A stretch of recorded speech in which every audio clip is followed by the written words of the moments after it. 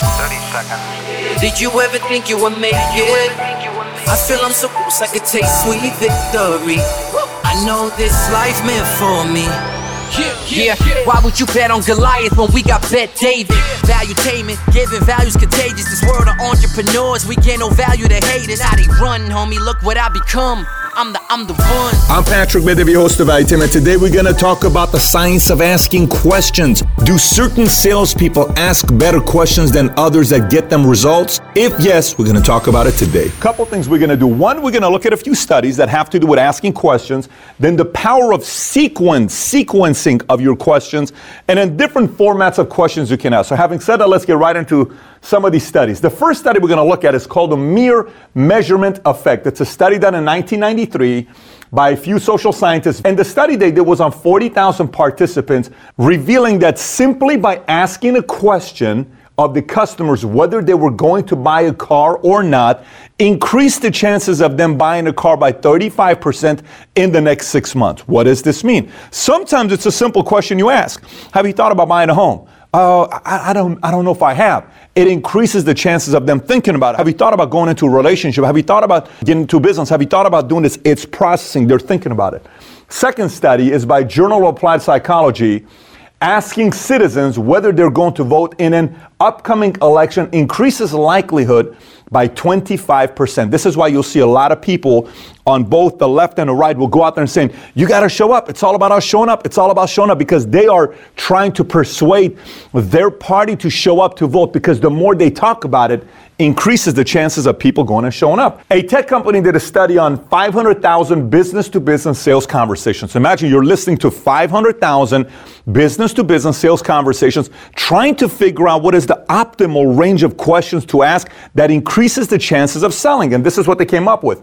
The magical number was 11 to 14 questions. Anything above 14 questions diminish the ratios of them closing, which means there is a right amount of questions to ask to get to the results that you want. Just because you're asking a lot of questions doesn't mean you're being optimal. You're just asking a lot of questions. And the last study is by Harvard Business Review. I'm going to share with you Mu Sigma. They polled 200 clients, and this is what they asked them. They said, when you go home and you're spending time with your kids, what percentage of the conversation your kids have with you is statements, what percentage is questions? They said 70 to 80% of the time when their kids are communicating with their parents, it's questions. Then the same poll asked the same clients, how about when you go out there and you're talking to your clients, what percentage of your communication is questions and what percentage is statements? They said 15 to 25% is questions. So their kids ask way more questions than they do. So why is that an issue? Here's why that's an issue. Because when you look at the traditional educational system, we got recognized for answers. When you look at entrepreneurs, creative minds, innovators, they get recognized for asking the right questions that lead to finding the right solution to a problem, which then they build a great business and it ends up selling, or they make a lot of money doing it. So now you may be asking, Pat, who cares about these questions if I ask them or not? Listen, the right sequence of questions helps you in sales, negotiation, dating. You're sitting there dating, talking to somebody, you're asking the question to get to a resolution of knowing if this is something you can pursue or not. Interviewing on a podcast, you're running a podcast, a YouTube channel, that's questioning. Parenting, coaching, it's all about questioning. Think about it this way. You are trying to get to an answer. How many questions is it going to take you to get to your answer? Start thinking about it in the right sequence, because the right sequence of questions equals to optimized results. You're getting to what you want. For example, if I was in sales early on, I would sit with a lot of clients and I would spend an hour and a half trying to, I'm working on Morgan Stanley Dean Witter. I want this person to be a client. Hour and a half later, they're not qualified. What a waste of my hour and a half. I was not experienced. I was an amateur. So then I started cleaning up my questions to know the sequence of asking. So I don't need to go an hour and a half. Maybe I'm going 10 minutes. Maybe I'm going 20 minutes. If you're trying to qualify somebody to buy a home, if you're trying to qualify somebody to go on a date with, if you're trying to qualify for somebody to be an investor, you're an investor, you're trying to buy into a business, you ask the right questions to see if this is even the right business for you to invest into. That's the right sequencing of asking questions. So now I'm going to give you a visual to help you see this a little bit more clear. This is a sequence of questions you ask. You pose your first question. When you ask, you could get possibly two answers. And you typically, could be a yes or a no. It could be someone that's looking at investing over $1 million or less than $1 million. So you get that number. Okay, if they say less than $1 million, whatever the question may be, their answer, the next question is based on that answer. Then you ask a question, you get two different answers. If this is the answer, you get another question. Then you see how this is working out? It's kind of going because you're trying to get to what? The right answer, to qualify them. This right here is why you got to do a lot of role play and anticipation. So I would literally sit there and I would say, what could that client ask me? And I'm sitting with a partner of mine that we're both in sales. They could ask this. Ooh, if they ask this, if you ask this and they say this, what do you say? Then you say this. Maybe we got to eliminate this question. I don't think this is really needed, but I do think we need to ask this question to help us clarify in this part. I like that. So what if they say this? You say this. What if they say that? They say this. We role play this so much until the sequencing was so perfect. It was like, okay, boom, boom, boom, boom, boom. This is an art. Once you figure it out, you cannot wait to go out there and sit with clients. By the way, men who are great with women get great at it because they're so confident because they know what questions to ask that leads to certain results. Just like a salesperson, an investor, a CEO, a parent, a coach, all of them, it's based on questioning, right? So now, different formats of questions to ask. Very basic. One of them, introductory. How are you? What's your name? That's introductory. Next one is mirror. Hi, how are you? Good, I'm good. How are you? Mirror. You're mirroring their questions, right? So that's pretty basic of building rapport. Next, transition question. Hi, how are you? Tell me about yourself, blah, blah, blah, blah, blah. And then from there, by the way, how long have you been a business owner here? By the way, that's transition. We're transitioning. Or maybe you're going through a set of things that you're presenting.